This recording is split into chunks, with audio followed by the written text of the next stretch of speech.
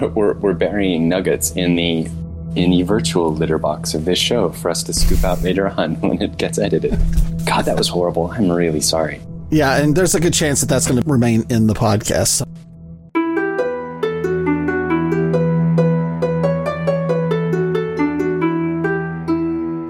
Welcome to Dwarf Fortress Roundtable, the podcast for all things dwarfy. I'm Jonathan. And I'm Tony. And Roland is hopefully going to make it here in a few minutes. He is AFK at the moment. So we're back. It was a hot July. Everyone's just holding on and making it through, I suppose. Pandemonium. Pandemic. Is it a coincidence? Mysteries. Probably not. Lots of mysteries. The roots of the words, yeah. Yeah, I've been playing less of everything these days, but I am starting to think more about my lack of experience playing, what do you call it there? The adventure mode. If you look at the header on the program itself, it is adventurer mode, but that's so hard to say. Adventurer mode? Wow. Yeah. Okay. No one calls it that, though. Adventurer mode. It's like that show that had the rural juror for a while. What was that? 30 Rock, when they talk about their TV show Rural Juror. So I think it's the same sort of thing. Adventurer mode. Adventurer mode, yeah. All right. And what else is going on? There was some problems with DFFD. They did a migration of Dwarf Fortress File Depot, and apparently, as happens whenever you're changing providers and you have migrations, things went haywire and there were lots of outages and lots of fun stuff. So. DNS jankiness, but it looks like we're back in business here. Yeah, I haven't heard a whole lot about it since probably the beginning of July. So there was another little hiccup, but I think we've all got it sorted out. And I think they've got a good tech team behind them, but also pretty exciting that the DF talks have come back. So that's kind of neat to hear that. Yes. I was, even whenever they were doing it regularly, and I should fly air quotes when I say regularly, that's like adventurer mode, regularly. Twice a year seems pretty regular. So yeah, it was regularly twice a year, but now we've had 2 in 2 months, so we'll see if they have another one here in a couple weeks. I hope so, because as much as we enjoy talking about it, we do it almost totally from the player's point of view, the player side. It is so great to be able to get into Toadie's head, like happens on a DF talk. Yeah, those are cool. I also think I really love the transparency. He's kind of in it to win it and share all this stuff. It's pretty cool.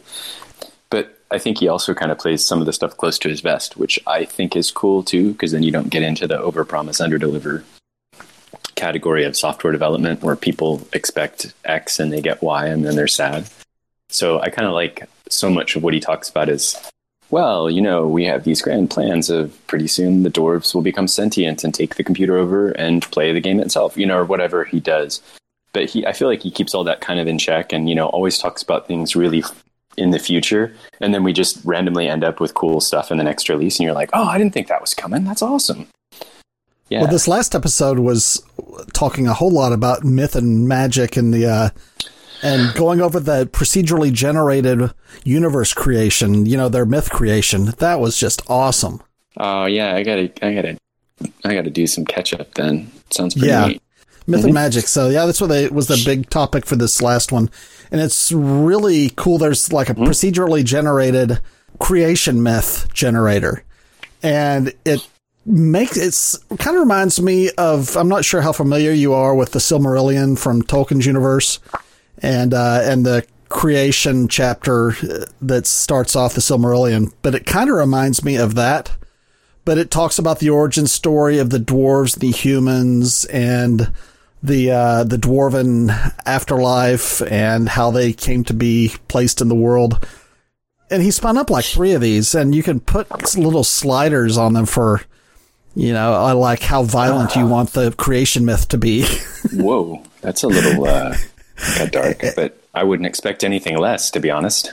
it goes from, standard Dwarf Fortress ultraviolence to Care Bears kind of stuff. So, yeah, very, very interesting. And everyone get out there and listen to Dwarf Fortress Talk episode 24 because it's great as usual. But sounded like the creation myth generator is about 75% done, which we all know that the last quarter of any programming project takes about 3/4 of the time.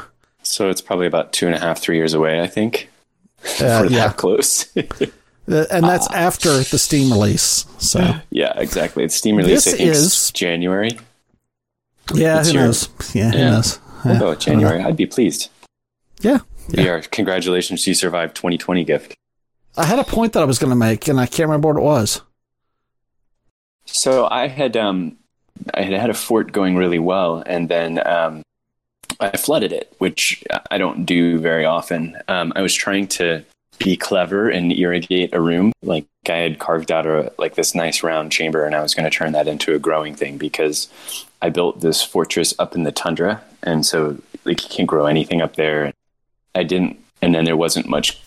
It was basically just ice, rock. Like there was no real dirt layer or not much of it that wasn't wet. And so, I was like, I'll do this. So I punched down underneath the cavern layers and thought I'd have this clever thing. And I flooded the whole thing. So that was, sorry, dwarves of the frozen tundra.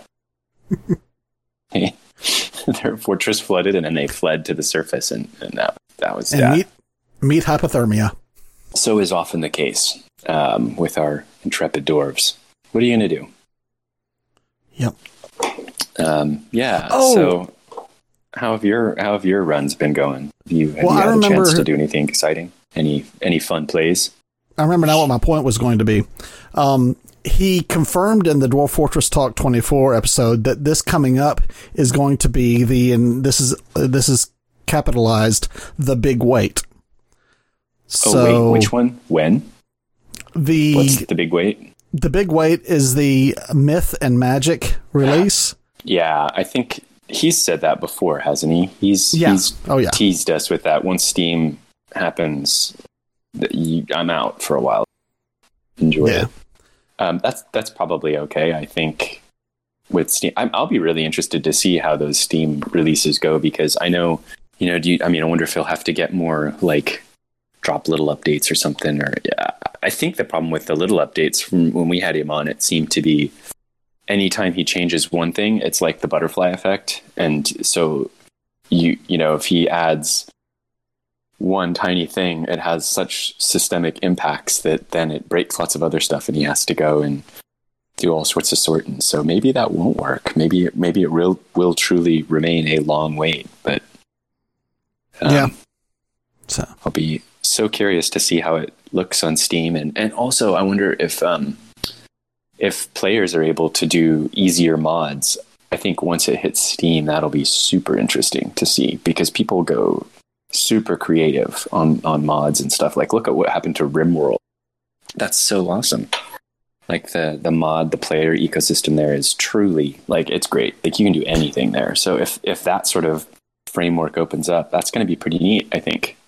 Well, it's certainly going to open the game up to some people who hadn't seen it before and will they'll see the opportunity for modification creativity. So that'll be cool. Yeah, so I think it'll open up.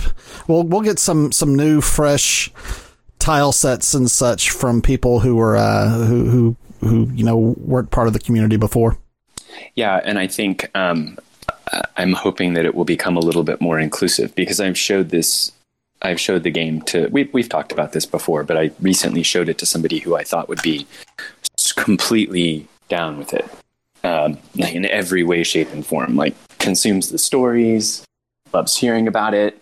Then I did a little screen share, and he was like, "What am I looking at here? Looks like I'm looking at The Matrix," And I was like, "No, this is actually," And I think I loaded it up with, I don't know, a gem set or something that's not, it's sort of ASCII hybrid almost. But then I put the Vettlinger setup, and he's like, okay, it's still, but it was interesting because it's still, I think he was still just kind of like, it's weird. Why are they flashing? What's a down arrow mean? Like there's all the things you kind of stop thinking about. I think Phoebus is a nice tile set to show people Dwarf Fortress for the first time on, because Vedlinger's, while beautiful, it is very detailed. And I think that the cartooniness of Phoebus is nice. I do wish Phoebus was a 32 by 32. I think it's a 16 by 16. Yeah. And as such, you when you zoom in, things get fairly blurry. I think I'm not sure how it works in the programming code, but I was playing with an AI model that will take a lower resolution file and upscale it without massive quality diminishment. Like, it'll take a thumbnail of a photo and blow it up into the regular photo. And, if you pixel peep, it's kind of weird. I wonder if you could do that with those tile set GIFs. And I don't know what sort of back-end programming I need. Anyway, what I'm trying to say is I think maybe we could scale it up. That could be fun. I'll see what I can do. That would be cool. That'd be cool. Yeah, because I have to say, if you try to do Vettlinger in anything less than a 4K monitor, it does look very dense. It's amazing. And what I love about it is like the color and the quality of the stone that he uses. I think that's really, really cool. And of course, shout out to Meph for the Spider-Man, the brown recluse man that looks like Spider-Man. Anyway, love it. That made it in there. But yeah, I think the unified graphics under Steam are going to bring that whole new level to it, where it looks more like a game that people could jump into. And then I guess also the interface. Let's talk about that maybe. I personally feel like I've memorized how things work now. And so if it changes a lot, I'm going to be trying to relearn, but I guess that's okay. But I do think it's very, very confusing to new players to try to figure out, especially the military, and developing outfits for people. And I'm sure that there's something in the interface that I haven't done that means that they use their crossbows as bludgeons instead of as weapons. So I don't know what I'm doing wrong. Yeah, I would love some deobfuscation in that, because that's a bit... and then the whole thing of like the assumption that you've got a number pad accessible, I think is probably an assumption that's less sound now. So if there could be less of the asterisk / minus plus business, I think that would be pretty neat. I've gotten used to that, actually. So that one doesn't really bother me, because I've also, I think it's probably got to do with the fact that my laptop doesn't have a numpad, and in programming, whenever I want to use plus, I have to use the shift key. So it's almost become second nature to me now. But that had to be built from muscle memory over a fairly decent amount of time. Yeah, using the plus key with a shift key. So I think if your goal is to rake in new players, it's going to have to be a little easier. So I think that's on the horizon. But there's just so much density. Oh, I'm quite sure it is, based on Zach's comments in one of the beginning of the month commentaries that he makes. Based on that, they are definitely working on the user interface and the menu systems. Tricky. Yeah, and I would say things like the building, the workshops, and doing all of that stuff. I mean, that's not too complicated, because like B, build, or D, design, D, designate, like those things seem pretty straightforward. It's when you start getting into some of the things like, all the steps required to build pump stacks and the steps to, it's like sometimes it ends up going just a little too down the rabbit hole. So yeah, it does. But I think that you've got to get the basics, dead simple before you worry about making the pump stack more simplified. Figure out how to actually irrigate the ground before drowning. I've still never made a pump stack. I've been in this for how many years, and I've never felt the need to build a pump stack, and it would probably be great. No, I haven't done it either. I would love to do that. Build those minecart shotguns and all that. I haven't done it yet. I'm to the point where I can definitely sustain the fortress indefinitely. I think that I've solved, barring any unforeseen circumstances like punching into the circus or whatever. But I do think that stress and stuff, definitely he's sorted that out in this release, because I don't have tantrum spirals like I used to in the old one. So that's a neat fix. So you brought up the fact that you have some of your people bashing people over the head with crossbows.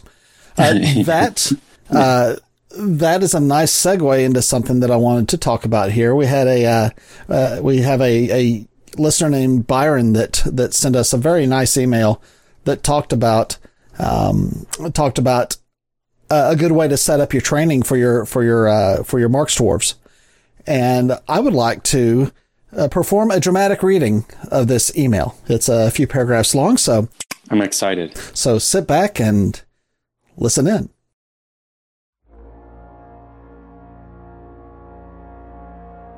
To train Marks Dwarves, you need 2 11x11 rooms. Designate one of them as a stockpile for bolts, no bins. In the other, you need 3 3x10 hallways with an archery target at the end. Set the targets as ranges, shooting in the appropriate direction, then assign your Marks Dwarf squad to train at the ranges. Do not set up another training area for the squad.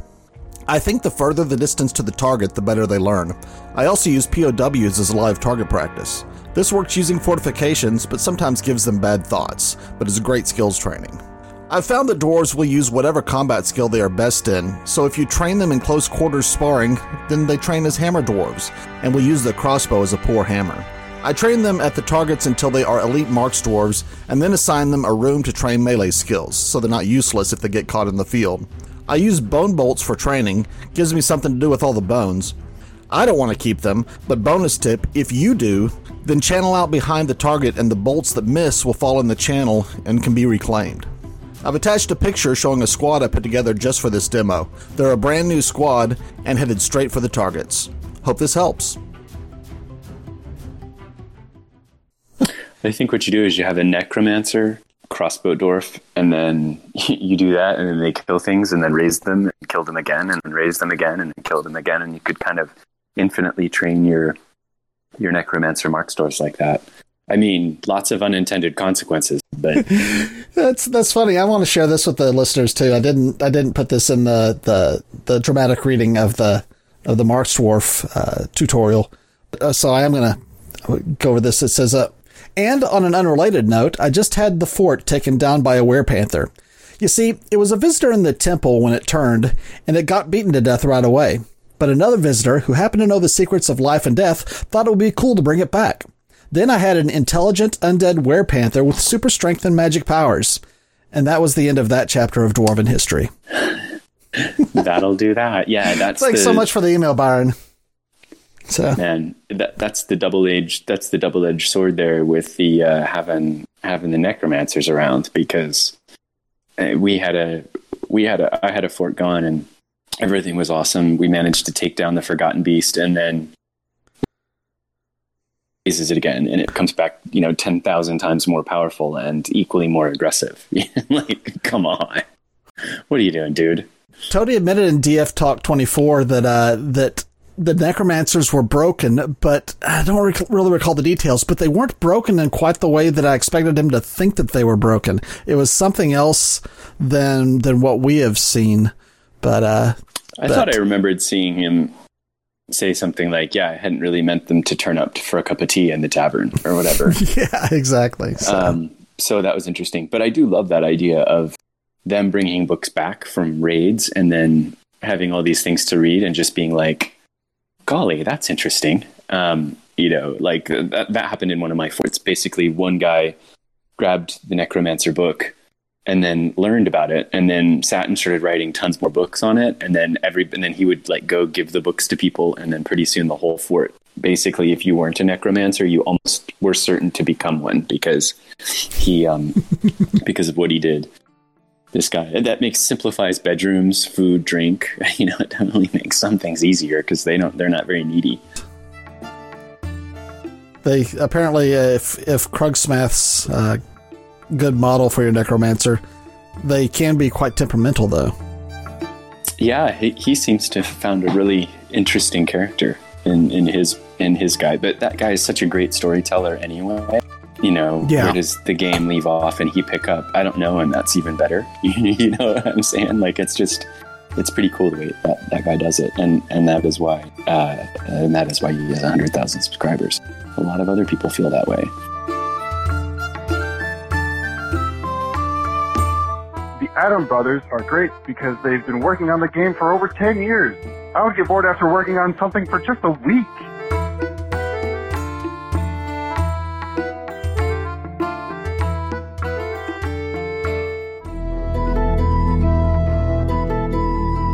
This is a community conversation. All craft storeship is of the highest quality. It menaces with spikes of community. On the conversation is engraved a picture of our guests being praised by the community.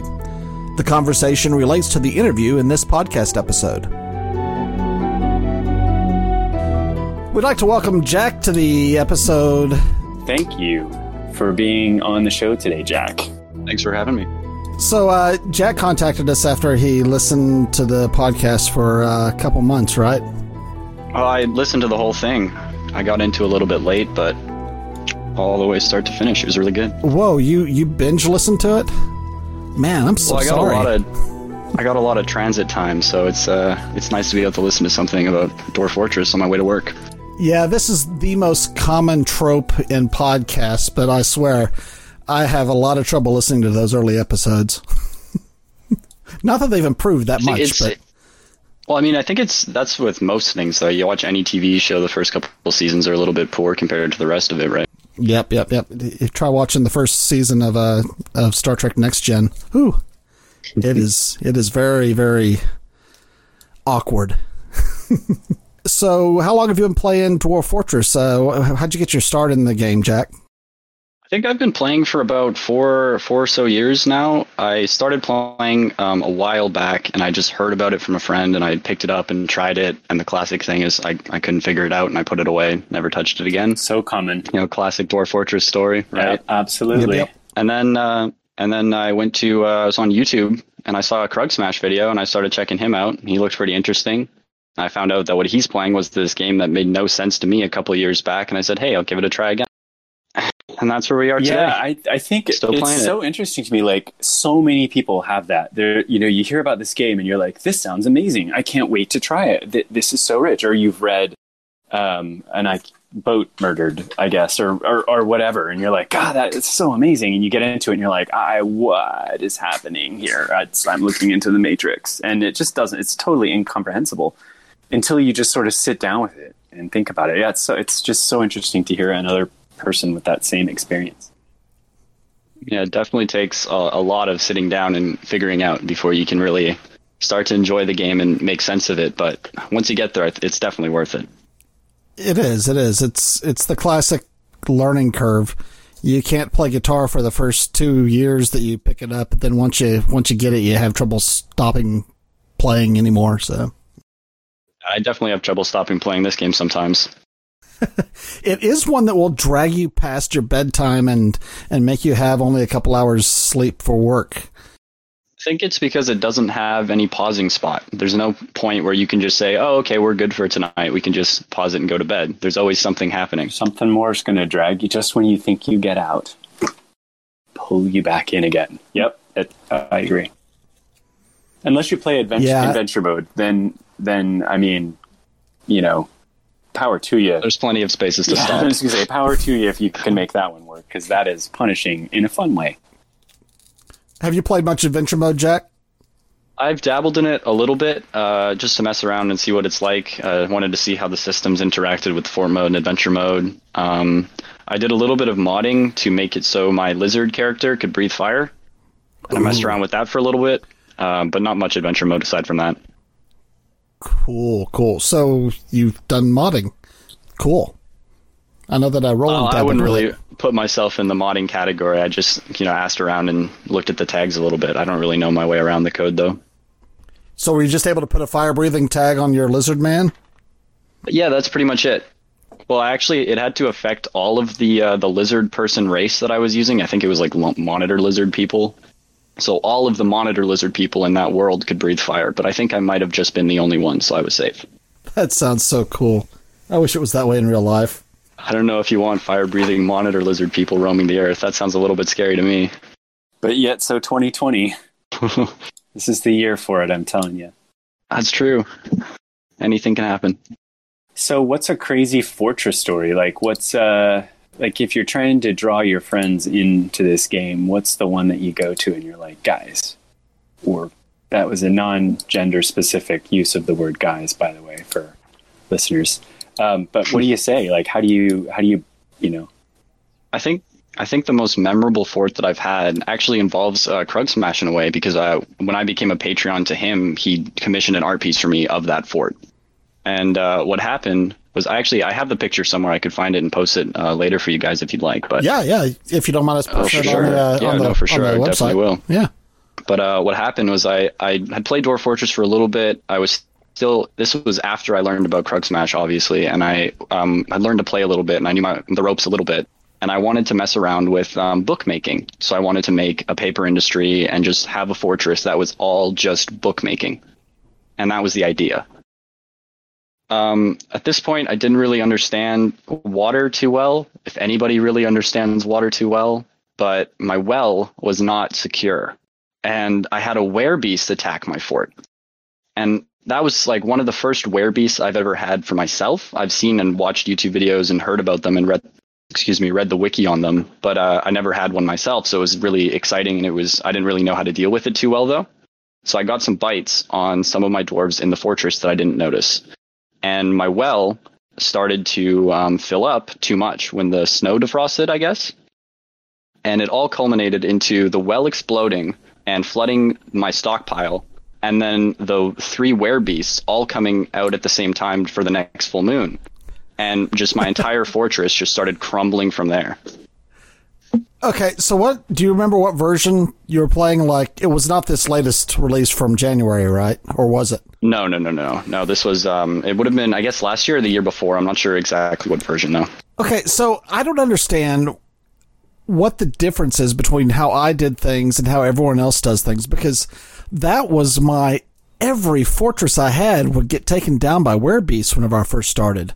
And, other people say it was kind of rare. Jen, I think. What's that? Yeah, I think that's an unlucky world gen is what I think that is. It happened in multiple world gens. So.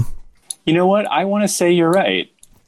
Well, I never had an issue with too many of them, though. That was one of my, like I said, one of the first or second ones I've had myself.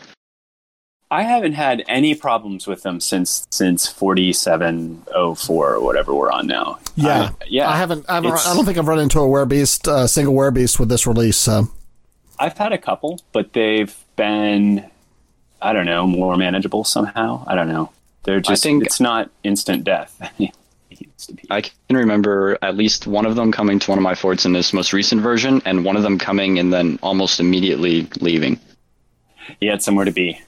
Yeah, I guess so. He's a man on a mission. Stopping by to say hello. What I ended up learning about werebeasts, and I guess this is an advantage of getting hit by them so often, is that what you do is as soon as you find it, you find it, as soon as it shows up on the outskirts of your map, sequester everybody, lock the doors, and just give up whoever happens to be left outside for dead. And it's not long before they just leave. So, well, what I don't understand, and maybe I'm a dummy here, but I've seen my fortress design. First things I always try to do is build a wall, and then I build a drawbridge, because I had this time, and I want to say it was with a werebeast, where it just bashed the door down, and then we were it was curtains for the fort. And I see like Krug Smash can have these. Fortresses with basically developing sentient life, as far as I can tell, in the game. And he's just using like regular doors. And he's like, and I'll lock that door. And I'm like, how did you do this? So I'm puzzled by that. I call that the werebeast conundrum. I always err on the side of caution when it comes to doors and stuff. And I always just like to make sure I have traps and a drawbridge outside and to the cave, so nobody can get in without at least a drawbridge and a trap. Well, I do now after these guys let me know that my fortress security was lacking whenever I passed on our first group fortress. What were you missing there? Just a straight staircase into the cave, or? Pretty much, yeah. It wasn't even a staircase. It was just cut into the wall, and Yeah, there wasn't a door, was there? Well, yeah, I think it was just open. You were like, it's cool. I mean, I'm assuming positive intent here. Oh, it was open up to the point where just behind the trade depot, there was a single wide door. I think there may have been 2 or 3 that were lockable. So, but yeah, the mushroom farm and the dog pen and all that stuff was up there, pretty much open to the outside. I don't. Maybe do you that were just anymore. staking your claim of the entire cave. You don't need a door because that's just connecting to the rest of your fortress. I'm sitting here trying to remember what the layout of it was. I don't remember that much because by the time I got it back after those 2 had gotten done with it, it was a radically different fortress. That's always fun to see. I tried one of those when I was like, you know what? I can see I've got a couple werebeasts in this fort, and you know what? I'm going to go with it. And I'm just going to let, this will be a werebeast fort. Yeah, that's not so good. That's not I don't think that's a winning strategy. I think you could maybe play it out with vampires, as we've seen. But the whole werebeast thing was a little, that's not so good. Yeah. The first time I saw them, I didn't realize what they were, and they attacked. They fought with some people, and they left. And then the next full moon came around, and it was just a bloodbath. And I also didn't realize the bit about burying and memorializing dead dwarves with slabs. So I had werebeasts and ghosts everywhere. It was a nasty bit. Oh, I forgot to mention the actual art piece that Krugsmash drew was the were llama, what they were, coming through a hallway as the well was overflowing. So there's like water on the floor, and it looked really cool. We've got to see that. Yeah, that's going to be the image for this episode, I think. If you can get it up. Yeah, I'll just have to go through the messages on Patreon to find it, but for sure. Yeah, that's awesome. That's awesome. It's been a while since we've had a really good picture for our episode. I'm happy to provide some this picture then. So, what's your favorite part of the game? Whenever you sit down to do a fortress, what part do you look forward to the most? I guess I really look forward to losing. My favorite part of the game is when everything kind of just falls apart. Do you self-sabotage, or do you just let it happen naturally? I try my best to play safe, and I look out for my dwarves. I'm not a savage that leaves them to die, but accidents happen. You forget to link up a lever, and whoop-de-doo, there's clowns everywhere. Yes, I had a plan recently where I thought lava would be awesome, or magma. Sorry, people, magma, below ground. That wasn't that wasn't a very good strategy either. They don't care about that. So that was a surprise. I'm working on a volcano fort right now, and you said lava, so that's what I'm thinking about. And I was trying to figure out a way I could introduce lava into my trap hallway and try to use some sort of lava trap to flood out my enemies. But I honestly just don't even want to risk it because I know that I'll just end up flooding everything. So I want to get a little bit situated first, and then I'm going to dig it out. So it's a little bit more devastating and horrible when everything goes horrible.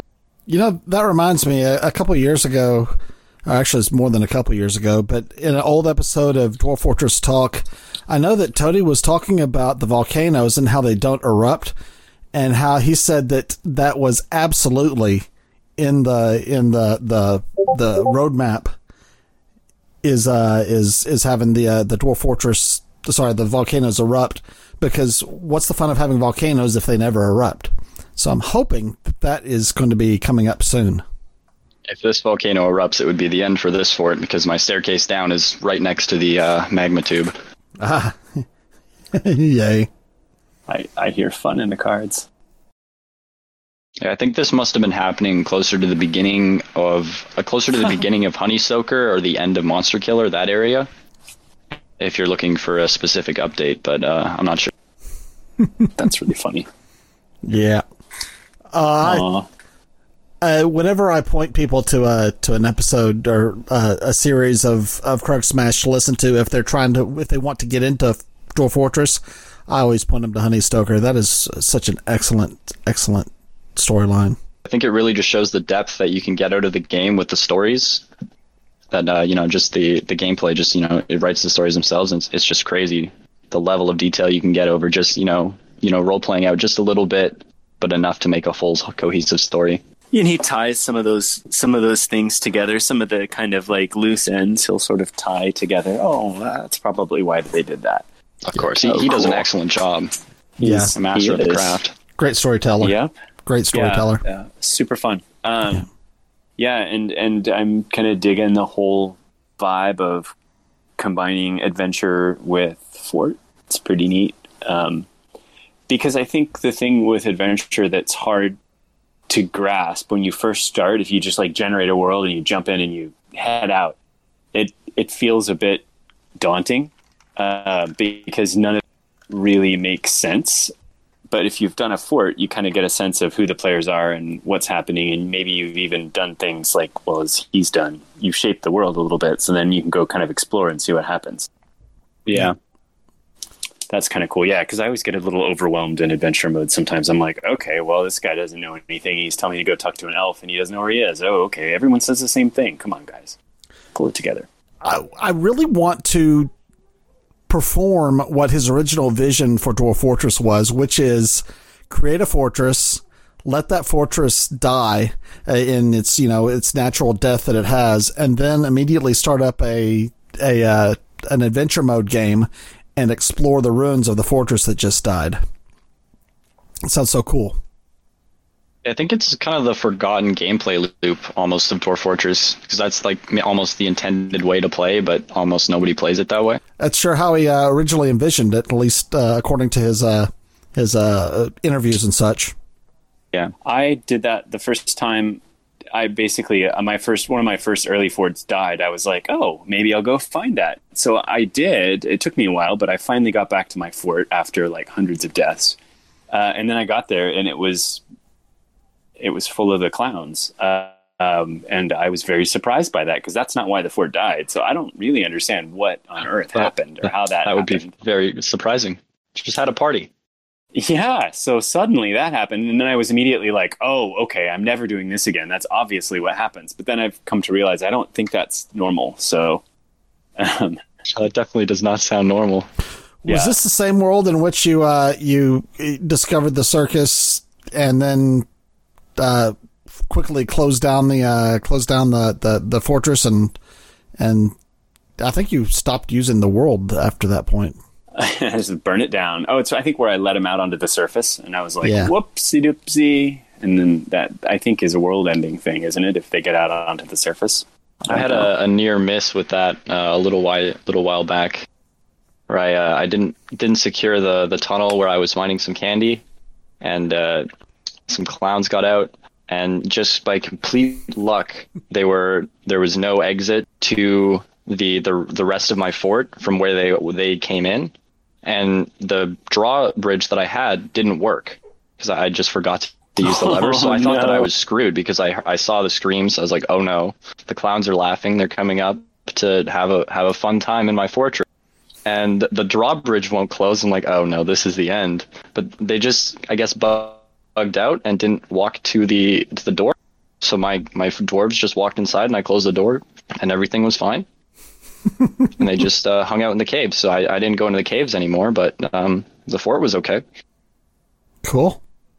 Jack, is there anything that you had hoped to talk about whenever we came on that we haven't? I just really wanted to just talk about Dwarf Fortress. I know you guys probably play some forts by on your own, but you guys have your Succession or your Bloodline fort as well. Yeah, how are things going with that? So the way it works is I started it, and this happened last time too. I start the fortress. I take way too long before I pass it on, because one thing leads to another, and I'm slow. So then I pass it on to Roland, and then he passes it on to Tony. And Tony, last time, the only time that he's had a year where the fortress, basically did it in a week and then passed it back to me. So that's right, man. I'm looking at you. Yeah. So my second shot with Lurid Whips, which was our first fortress, my second shot with it went much quicker. And I think that was whenever I built the Dwarf Fortress Roundtable logo on the floor. So, that was class act. Yeah, that was a class act. I'll do that again whenever really nice. when we get this one. So yeah, it looked pretty cool.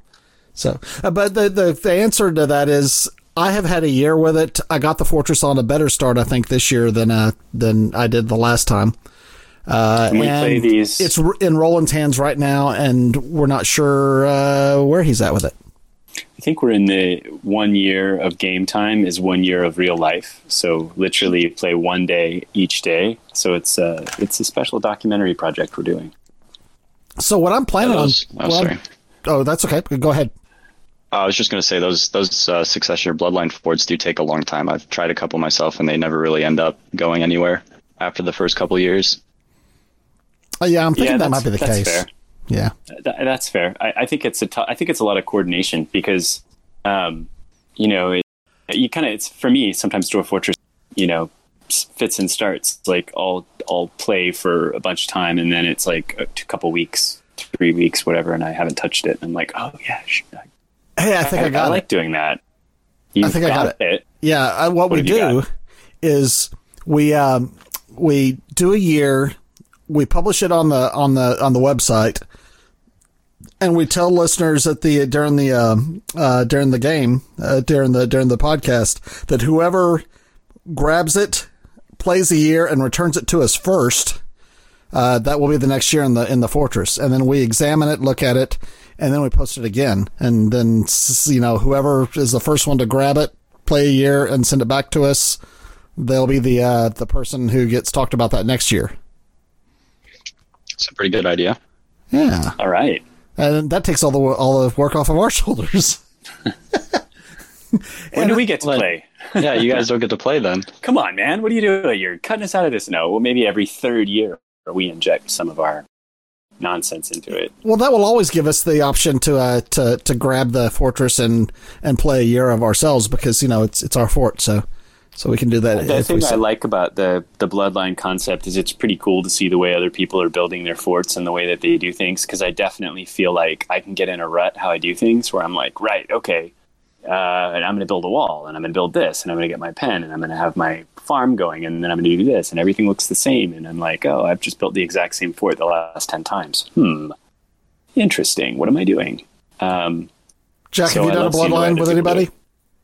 I've tried to do a couple of them. I did one briefly on one of the unofficial Dwarf Fortress community dwarf discords, and it lasted. I think we got to 5 years, and there was 7 of us. So that didn't go too well. And aside from that, I started one and sent a world off, and it never got back to me. So yeah, I wonder how those dwarves are doing now. Those poor dwarves lost somewhere in the hard drives of the world. It's a shame. They'll never get to see the light of day. But that's all right. They wouldn't like it anyway. Yeah. No, probably not. They'd probably die. I'm sure they'd complain. There's a TV show I was watching, and it's about people that go and try to live and build forts in extreme conditions. Okay. It's called Alone. So I guess it's solo mode, Dwarf Fortress. But these dudes get dropped off on Vancouver Island in Canada and have to not die, basically, and live as long as they can. And there's like a whole episode, and they're like, oh my God, I hate the rain so much. I'm miserable. And I was like, oh yeah. It does rain a lot here. Yeah, I guess they aren't allowed at the end it was raining a lot? No, I was going to say at the very end of Vancouver Island, the one towards the ocean, I think it's like exceedingly wet there in the rainy season. Oh yeah, like the Tofino area is really brutal sometimes for rain. Yeah.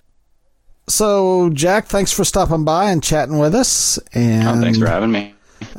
We look forward to having more of these chats with listeners and other folks who may just random people that we bring on the podcast than people who don't listen. It is always nice to have fresh voices and fresh perspectives on the show. I think that makes it more of a round table instead of a triangle table. So that's awesome. Yeah, yeah. Well, thanks for having me. I really appreciate it. It's nice to talk about Dwarf Fortress. It's a great game. And, yeah. Well, it's great to have you. Thanks, man. Cool deal, appreciate man. it. Thanks for coming and hang around the Discord. No problem. Thanks so much for letting us use that picture from Crux Smash for our show. Sure. I mean, yeah. I want people to see it. So great. Thank you. Yeah. Have a good one.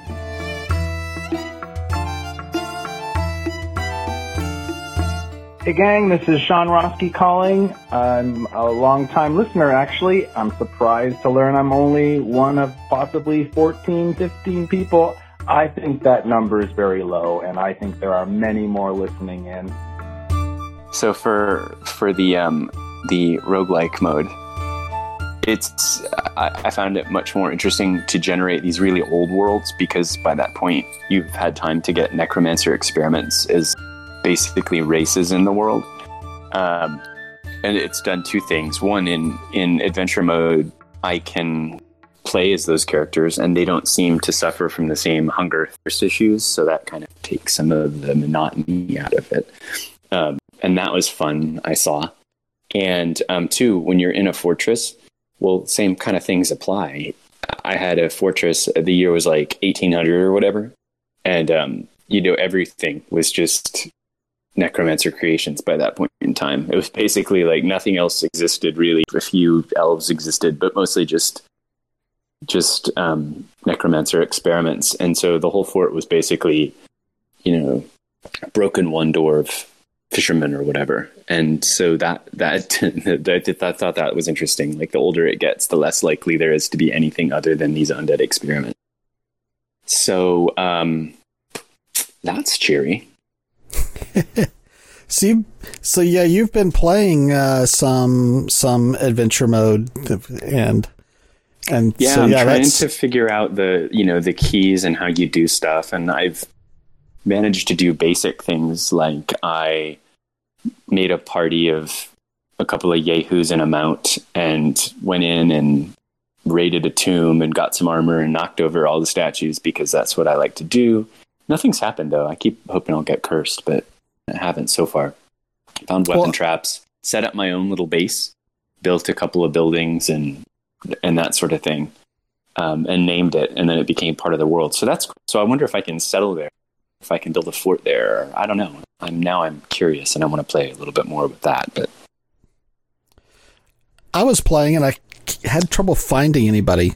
There was my character is walking around. I'm looking for someone to interact with, and so far I have found no one. So my last act was to go by a river that is outside of what I think is a town, and he's just sitting there telling stories and shouting out for anyone to hear. It's basically his performance art is telling stories, and he's trying to gather people to him. So, yeah, that's a good story. I used to have problems getting people to join me on things, so I made a guy that was a really good poet, and then he would just go in and start performing and doing that sort of things. And then instead of joining me on adventures, it would join me to entertain the world. And so basically I ended up just having a performance troupe that traveled around and people clapped for and stuff. So that was the thing I did. Like, oh, okay, now I've made it into a poetry sim. Brilliant. Maybe I should do a video on the adventure mode tutorial from the wiki. Yeah, there's a few that are out there. But my personal feeling is sometimes with tutorials, and this is what in my bucket list of tutorials that I plan to do in the future but haven't done yet, I would probably do one where it was just like, I'm going to do this, and this is what we're going to do, and this is how it's going to happen. And you hit, G to get water, and I to water skin from the river, and just instead of trying to go through every single command on the interface and what it does, I would just sort of like play it and figure it out. That's kind of the way that I'm going to approach this tutorial that may or may not happen. Well, I think that you may have misunderstood me. I'm not actually going to create a tutorial. The video is going to be a let's play of me following their tutorial. I love it. That is awesome. I think you should totally do that. And then you could keep doing it too. You could generate a new world and a new adventure, and it's going to be a totally different thing. That's kind of cool. I like it. Yeah. I don't think I've actually looked at the wiki tutorial. I thought it was more just like push I for this, push C for this, push D for this. I didn't know if it was like here's what you should do. Yeah, I'm all for that. I mean, my takeaways are it seems like it has a ton of promise. I am really struggling to find stuff to do properly because I would go out and it'd be like, oh, the goblin over here, so-and-so wants their treasure back. So I found one goblin and I found and killed the goblin. And then I tried to loot all this stuff. And then I went back to the village and nobody cared. And I was like, okay, well, you told me about this guy and I went out and dealt with it and I'm back and I told you I did. And now you guys are being jerks. You know, it's like, I just hooked you up. And what do you got? So I don't know how much continuity of story there is yet. Like, I don't think I think that maybe at some point it will be. And I hope if they're like, that's not the way it works. It does work. Then I would love to hear it. But right now, I don't think it's got that same quest continuity of story that something like World of Warcraft has, where you go do a quest and then you come back and you talk to them and something happens. I think it's just like, here's the thing you could do if you wanted. We don't care if you do or don't, but you could. I feel maybe like that's more what it is, but I don't really know. We've also had a few of our listeners ask us to do a little bit more adventure mode.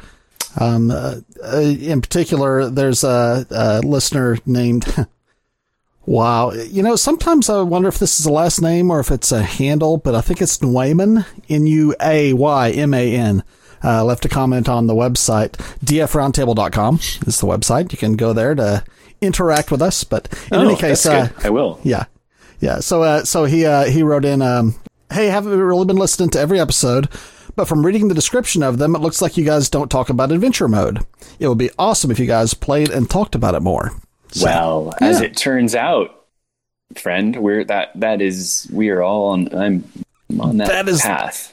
The direction of Dwarf Fortress Roundtable Series 2.2. I'm all about the hybrid. So I want to build a cool fort and then go explore it, or go explore things and figure out who these creatures are and then interact more with them. So I feel like it come full circle. Yeah, I feel like there's an intention. Yeah, like there's an intention that you could build something and then go first person it and then hop out of first person and then come back. And so the last updates, changes to adventure mode are pretty neat. And I've been having some fun with that. So right now it's like, I thought I've another of my failed experiments in adventure mode where there was a necromancer tower and I was like, I'm going to take this down. And so I went up, and then I've never died so fast in adventure mode. Like the outs, just all of a sudden this wave of undead just swept down, and that was, we weren't even able to run away, and we were killed. So there's clearly stuff to do. And you have to be very careful because it's dangerous. You're also able to do things that you don't realize you're doing if you're not careful. I don't know how many ducks my guy has killed. Why? And I didn't even realize that. Several times I would look at the log of what I've been doing, and it would say, like, you know, you killed a duck. A duck attacked you, you killed a duck. And I'm like, I don't see these ducks. Where are these ducks at? No, some of the combat gore is insane. Like, some of the stuff that happened, you hit and the ear goes flying off in an arc. Oh, brutal. I actually really enjoy when Krug Smash does his things, and he talks about her left teeth is smashed, and her, you know, like he'll read it literally, and it just cracks me up that he doesn't, you know. I find that to be absolutely hilarious. And I'm sure it's intentionally done and intentionally done to be funny, and I enjoy it every time. Yeah, I'm going to be doing more adventure mode. I've just spun up a hot new world that's 1,050 years old, and I've got my playable characters are Black Barb's Hand, or Bridge City Soldier, or Cooler's Hand. So those are exciting options to have. I think I'm going to put my other project on the back burner and move toward a adventure mode tutorial playthrough for a Let's Play. I might try to see if I can get a video up maybe every couple weeks. I'm not going to make it a regular thing. Got so many things going on right now that don't want to add too much to my plate. Always good to keep your projects in scope. Yep. But awesome. Like I'd like to thank Jack for stopping by and chatting with us today. And if you would like to be on the podcast and do that sort of thing as well, stop by dfroundtable.com and drop us a note in the comments of one of the shows. Or you can send us an email at urist@dfroundtable.com. That's probably the best way to get a hold of us is urist@dfroundtable.com. That's URIST at dfroundtable.com. And I sound like a cool, like a 1980s TV commercial. Allow 46 weeks for delivery. Yeah. Okay. So great. Looks like for speaking for Roland, I'm Jonathan, and we hope you have a very wonderful day. And we'll catch y'all next time. See you later. Bye. This has been Dwarf Fortress Roundtable, the podcast for all things dwarfy. You can find all our past episodes at dfroundtable.com. Please stop by and leave a comment or suggestion in the comments section for this episode. While you're there, you can subscribe to Dwarf Fortress Roundtable or find us in the podcast service of your choice. Music for this episode is from filmmusic.io. Sky Q Ellen and Folkround are both by Kevin MacLeod. You can find more music from Kevin MacLeod at Incompetech.com. Please consider donating to the creators of Dwarf Fortress at Bay12Games.com. If you'd like to help support Dwarf Fortress Roundtable, you can find us on Patreon. Links to all of these are in the show notes.